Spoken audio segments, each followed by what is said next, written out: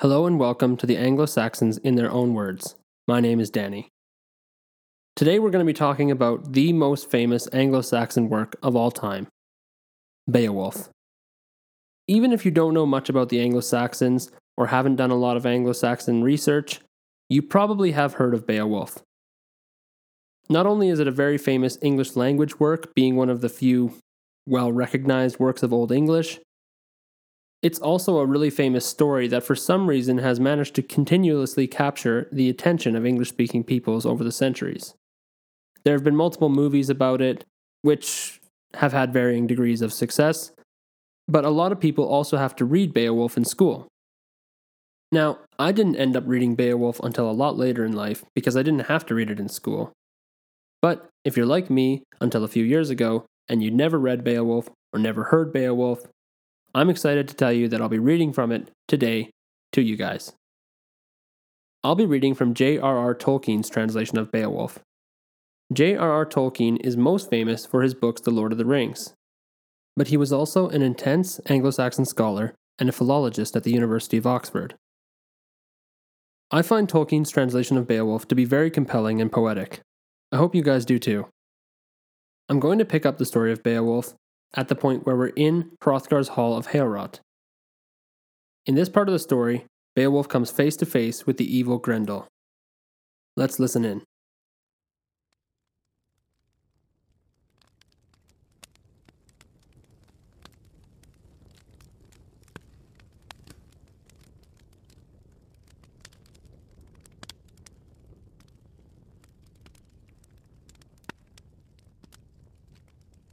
Unferth spake, son of Eglaf, who sat at the feet of the Lord of the Shieldings. A spell, to bring forth strife, he loosed. The quest of Beowulf came thus boldly over the sea, gave to him great displeasure. For it was not to his liking that any other man in this world, below, should ever accomplish more honor under heaven than he himself. Art thou that Beowulf who strove with Breca in swimming upon the wide sea? That time when ye two in pride made trial of the waters, and for a rash vaunt hazarded your lives upon the deep? No man, friend nor foe, could dissuade you two from that venture fraught with woe, when with limbs ye rode the sea.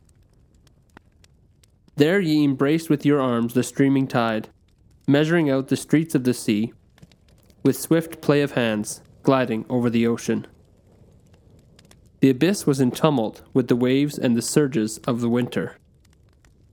7 nights ye two labored in the water's realm. He overmatched thee in swimming. He had greater strength.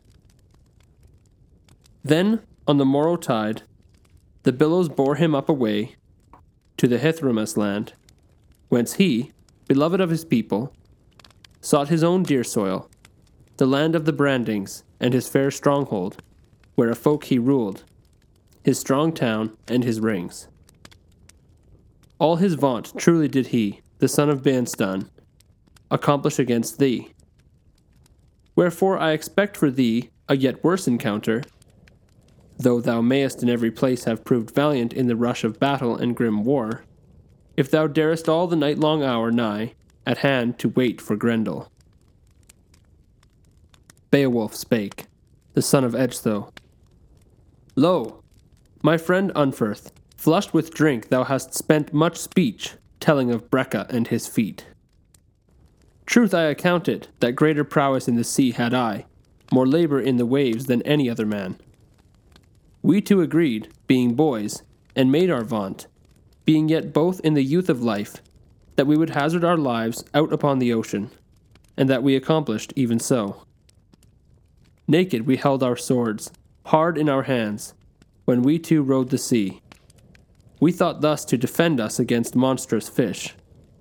Never at all could he swim away from me afar upon the streaming waves, more swift than I upon the deep. From him I would not go. Then we two were together in the sea, 5 nights' space, until the tide drove us asunder, and the boiling waters. The coldest of storms, glooming night, a wind from the north came with cruel onslaught against us. Rough were the waves. The hearts of the fishes of the sea were stirred, and there the corslet on my flesh, links stoutly wrought by hand, gave me aid against my foes. My woven raiment of battle lapped my breast adorned with gold. To the abyss drew me a destroying foe accursed. Fast the grim thing held me in its gripe. None the less, it was granted to me to find that fell slayer with point of warlike sword. The battle's onset destroyed that strong beast of the sea through this my hand. Thus many a deadly assailants menaced me grievously.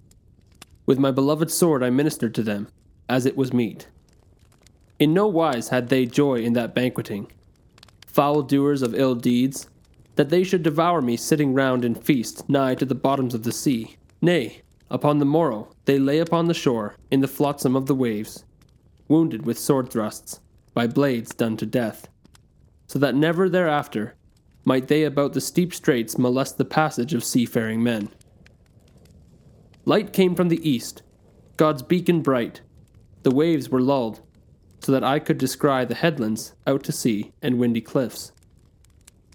Fate oft saveth a man not doomed to die, when his valor fails not. Howbeit it was my lot with sword to slay 9 sea demons. Never have I heard beneath the vault of heaven of more bitter fighting by night, nor of a man more unhappy in the torrents of the sea.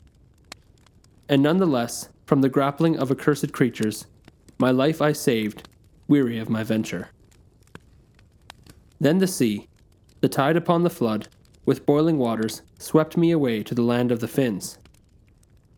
Never have I heard men tell of thee any such cruel deeds of war and dreadful work of swords. Breca never yet in the play of battle, nay, neither of you twain, hath accomplished so daring a deed with blood-stained blades. Yet little do I glory in it, not though thou wert the slayer of thine own brethren, thy nearest kin. For that thou shalt in hell suffer damnation, though thy wit be good. I tell thee for a truth, son of Eglaf, that never would Grendel have achieved so many a deed of horror, fierce slayer and dire in thy lord's despite, humbling him in Heorot, if they, heart and soul, were thus fell in war as thou thyself accountest. Nay, he hath found that he need not greatly dread avenging wrath, nor dire pursuit of swords from your people of the conquering shieldings. Forced toll he levies, none he spares of the folk of the Danes, but followeth his lust, slays and ravishes, for no vengeance looking from the Spear-Danes.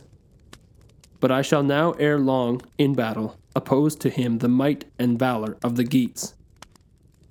He will return who may, triumphant to the mead, when the light of the morning on the following day, the sun in skyey robes, shines from the south over the children of men. Then, in joyful hour, was the giver of rich gifts, grey-haired, bold in battle, prince of the glorious Danes. He believed that succor was at hand. Shepherd of his people, he had discerned in Beowulf's words the moveless purpose of his mind. There was laughter of mighty men, the din of singing, sweet were the words. Wealhtheow went forth, Hrothgar's queen, mindful of courtesy, with gold adorned she greeted the men in the hall, and then the cup she offered, noble lady, first to the guardian of the East Danes' realm, and wished him joy at the ale quaffing and his liege's love. He, king victorious, in delight partook of feast and flowing bowl. Then the lady of the Helmings went to and fro to every part of that host, to tried men and young proffering the jeweled vessels, until in due time it chanced that she, ring-laden queen of courteous heart, to Beowulf bore the cup of mead, and hailed the Geatish knight, and gave thanks to God in words of wisdom, that her desire was granted to her, that she might trust in any man for comfort in their miseries. That cup he then received, grim warrior at Wealhtheow's hand, and thereupon his heart being kindled with desire of battle, fair words he said. Thus Beowulf, son of Ecgtheow, spake. This did I purpose, when I went up upon the sea, and sat me in my sea-boat amid my company of knights, that I wholly would accomplish the desire of your people, or would fall among the slain fast in the clutches of the foe. A deed of knightly valor I shall achieve, or else in this mead hall await my latest day. These words well pleased that lady, the proud utterance of the Geat, with gold adorned she went, fair queen of the people, to her seat beside her lord. Then again, as before, were valiant words spoken within the hall. The host was in joyful hour, there was clamour of folk triumphant, until on a sudden the son of Halfdane desired to seek his nightly couch. He knew that onslaught against that lofty hall had been proposed in the demon's heart from the hours when they could see the light of the sun, until darkling night and the shapes of mantling shadow came gliding over the world, dark beneath the clouds. All the host arose. Then man saluted man, Hrothgar and Beowulf, all hail the king him wished, giving to him the keeping of his house of wine, and this word he spake. Never have I ere this, since I could lift hand and shield, to any other man, save thee, here and now, entrusted the mighty dwelling of the Danes.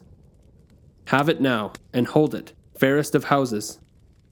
Remember thy renown. Show forth thy might and valor. Keep watch against our foes. No lack shall there be to thee of thy desires, if thou dost achieve this deed of valor, and yet live. Then Hrothgar departed, defender of the Shieldings, with his company of knights, forth from the hall. Their warrior lord would follow Hrethel, his queen, as the companion of his couch. The King of Glory, as men now heard, had appointed one to guard the hall against Grendel. Now a special office he held in the service of the Danes, having taken on himself a watch against monstrous things. Verily, the Geatish knight trusted confidently in his valiant strength. God's grace to him. Then his corslet of iron things he doffed, and the helm from his head, and gave his jewelled sword, best of iron-wrought things, to his esquire, and bade him have care of his gear of battle. Then the brave man spake, Beowulf of the Geats, a speech of proud words, ere he climbed upon his bed. No whit do I account myself, in my warlike stature, a man more despicable in deeds of battle than Grendel doth himself. Therefore, I will not with sword give him the sleep of death, although I well could. Naught doth he know of gentle arms, that he should wield weapon against me, or hew my shield, fierce though he be in savage deeds. Nay, we two shall this night reject the blade, if he dare have recourse to warfare without weapons, and then let the foreseeing God, the Holy Lord, adjudge the glory to whichever side him seemeth meet.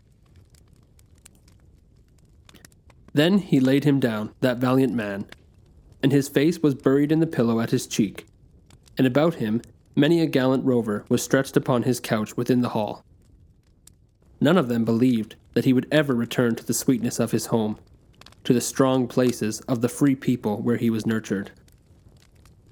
Nay, they had learned that a bloody death had ere now in that hall of wine swept away all too many of the Danish folk. Yet God granted them a victorious fortune in battle, even to those Geatish warriors, yea, succour and aid, that they, through the prowess of one, and through his single might, overcame their enemy. Manifest is this truth, that mighty God hath ruled the race of men through all the ages. There came in darkling night passing, a shadow walking. The spearmen slept, whose duty was to guard the gabled hall, all except one. Well known it was to men that, if God willed it not, the robber fiend no power had to drag them to the shades. But he there wakeful in his foes' despite abode grim-hearted the debate of war. He came now from the moor, under misty fells, Grendel, walking. The wrath of God was on him. Foul thief! He purposed of the race of men someone to snare within that lofty hall. Under cloud he went to where he knew full well that house of wine was, hall of men with gold bright plated. Not the first adventure that he had made, seeking for Hrothgar's home. Never in days of life before nor later, with harder fortune guards in hall he found. He came now to the house, a man-shape journeying of men's mirth shorn. The door at once sprang back, barred with forged iron, when claws he laid on it. He wrenched then wide, baleful with raging heart, the gaping entrance of the house. Then swift on the bright patterned floor, the demon paced. In angry mood he went, and from his eyes stood forth most like to flame unholy light. He in the house espied there many men asleep, a throng of kinsmen side by side, a band of youthful knights. Then his heart laughed. He thought he would sever, ere daylight came, dread slayer, for each one of these life from their flesh, since now such hope had chanced of feasting full. It was no longer doomed that he yet more might of the race of men devour beyond that night. There stern and strong the kinsmen of Higelac watched how that foul thief with his fell clutches would now play his part, and that the slayer was not minded to delay.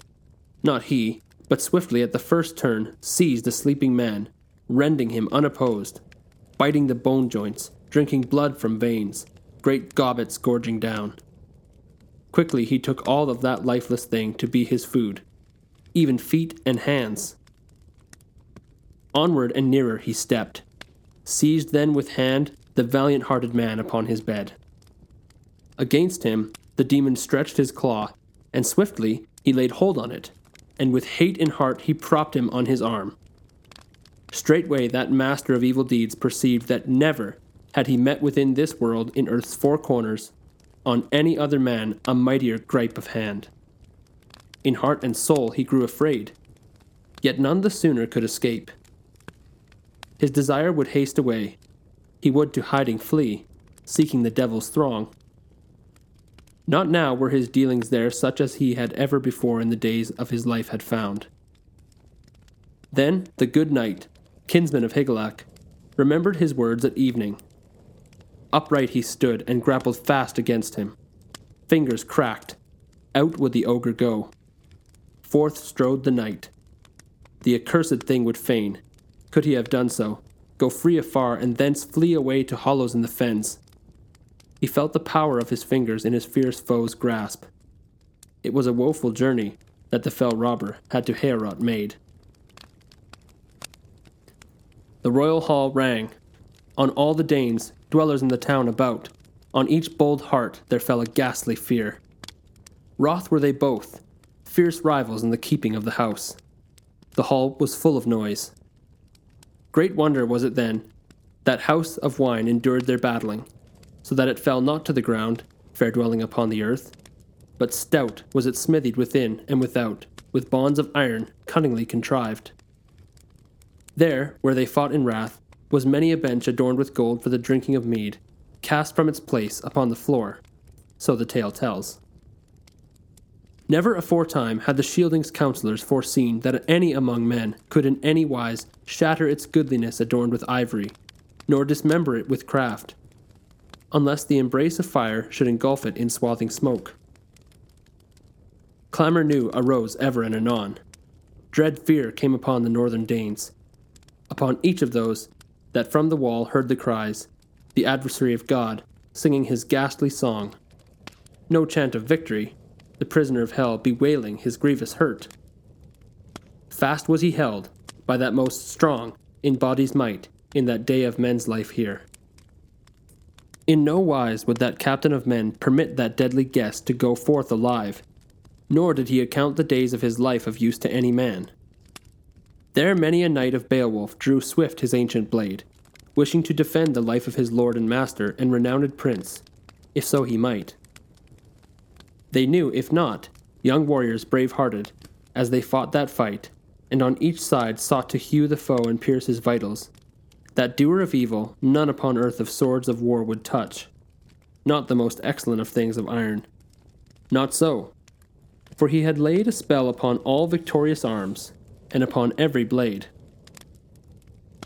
On that day of this life on earth unhappy, was fated to be the sending forth of his soul, and far was that alien spirit to fare into the realm of fiends.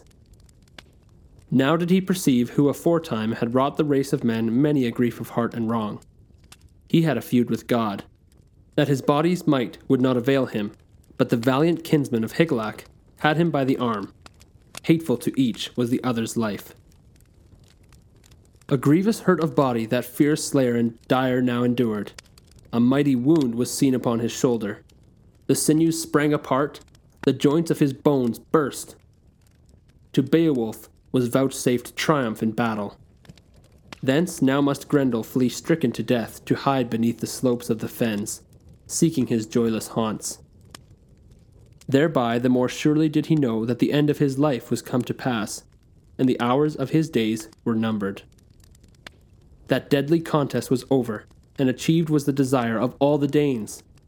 In that hour had one come from afar, wise and stout of heart, purged the hall of Hrothgar, and redeemed it from the malice of Grendel. He rejoiced in his deeds that night, and in the glory of his prowess.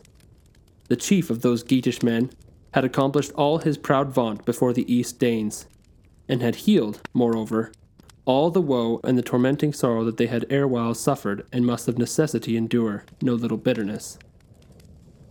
Of this a clear token it was, when that warrior bold had set the hand, the arm and shoulder, beneath the widespread roof.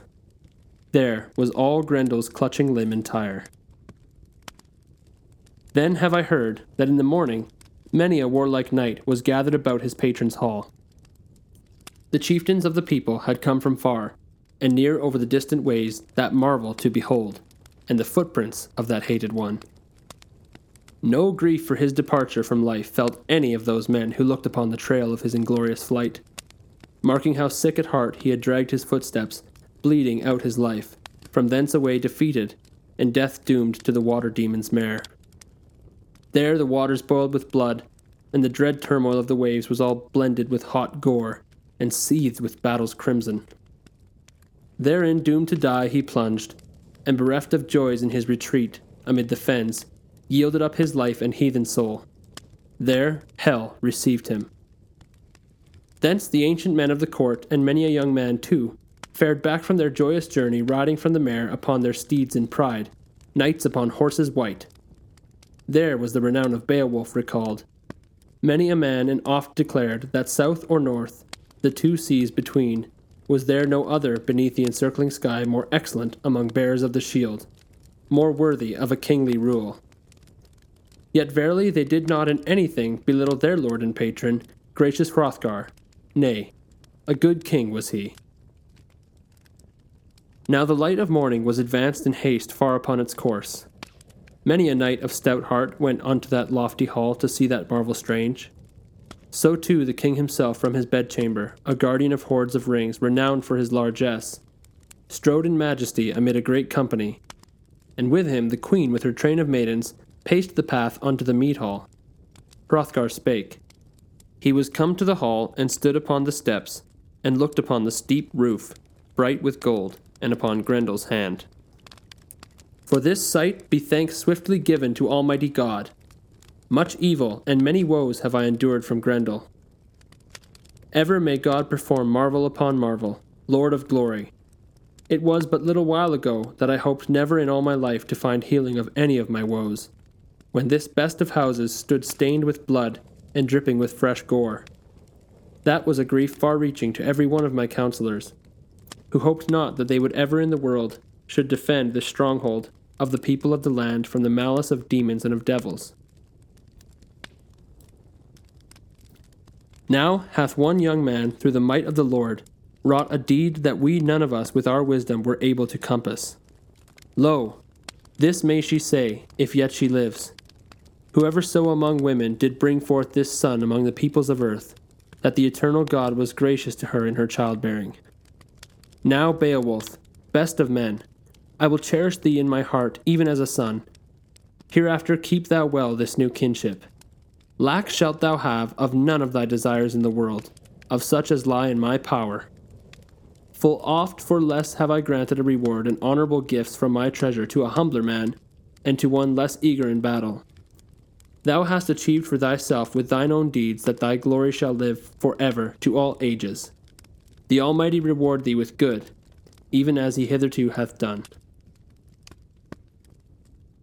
Beowulf spake, the son of Ecgtheow. We with all good will achieved that deed of prowess in battle, and the perilous strength of the unknown thing we dared. Yet rather had I wished that thou might see him here, Grendel himself, thy foe in his array, sick unto death. I purposed in hard bonds swiftly to bind him upon his deathbed, that by the grasp of my hands he should be forced to lie struggling for life, had not his body escaped me. I might not, since it was not the will of God, restrain his flight. I did not cleave fast enough for that unto my mortal foe. Too overwhelming was the might of that fiend in body's movement. None the less, he hath left behind upon his trail his hand and arm and shoulder. Yet in no wise thus hath that unhappy one purchased him relief. None the longer thereby will he live, that doer of evil wrong, burdened by his sins. Nay, pain hath him closely gripped in a grasp he cannot flee, in bonds of anguish. There must he, stained with sin, await the great day of doom and the sentence that the bright judge will pronounce on him.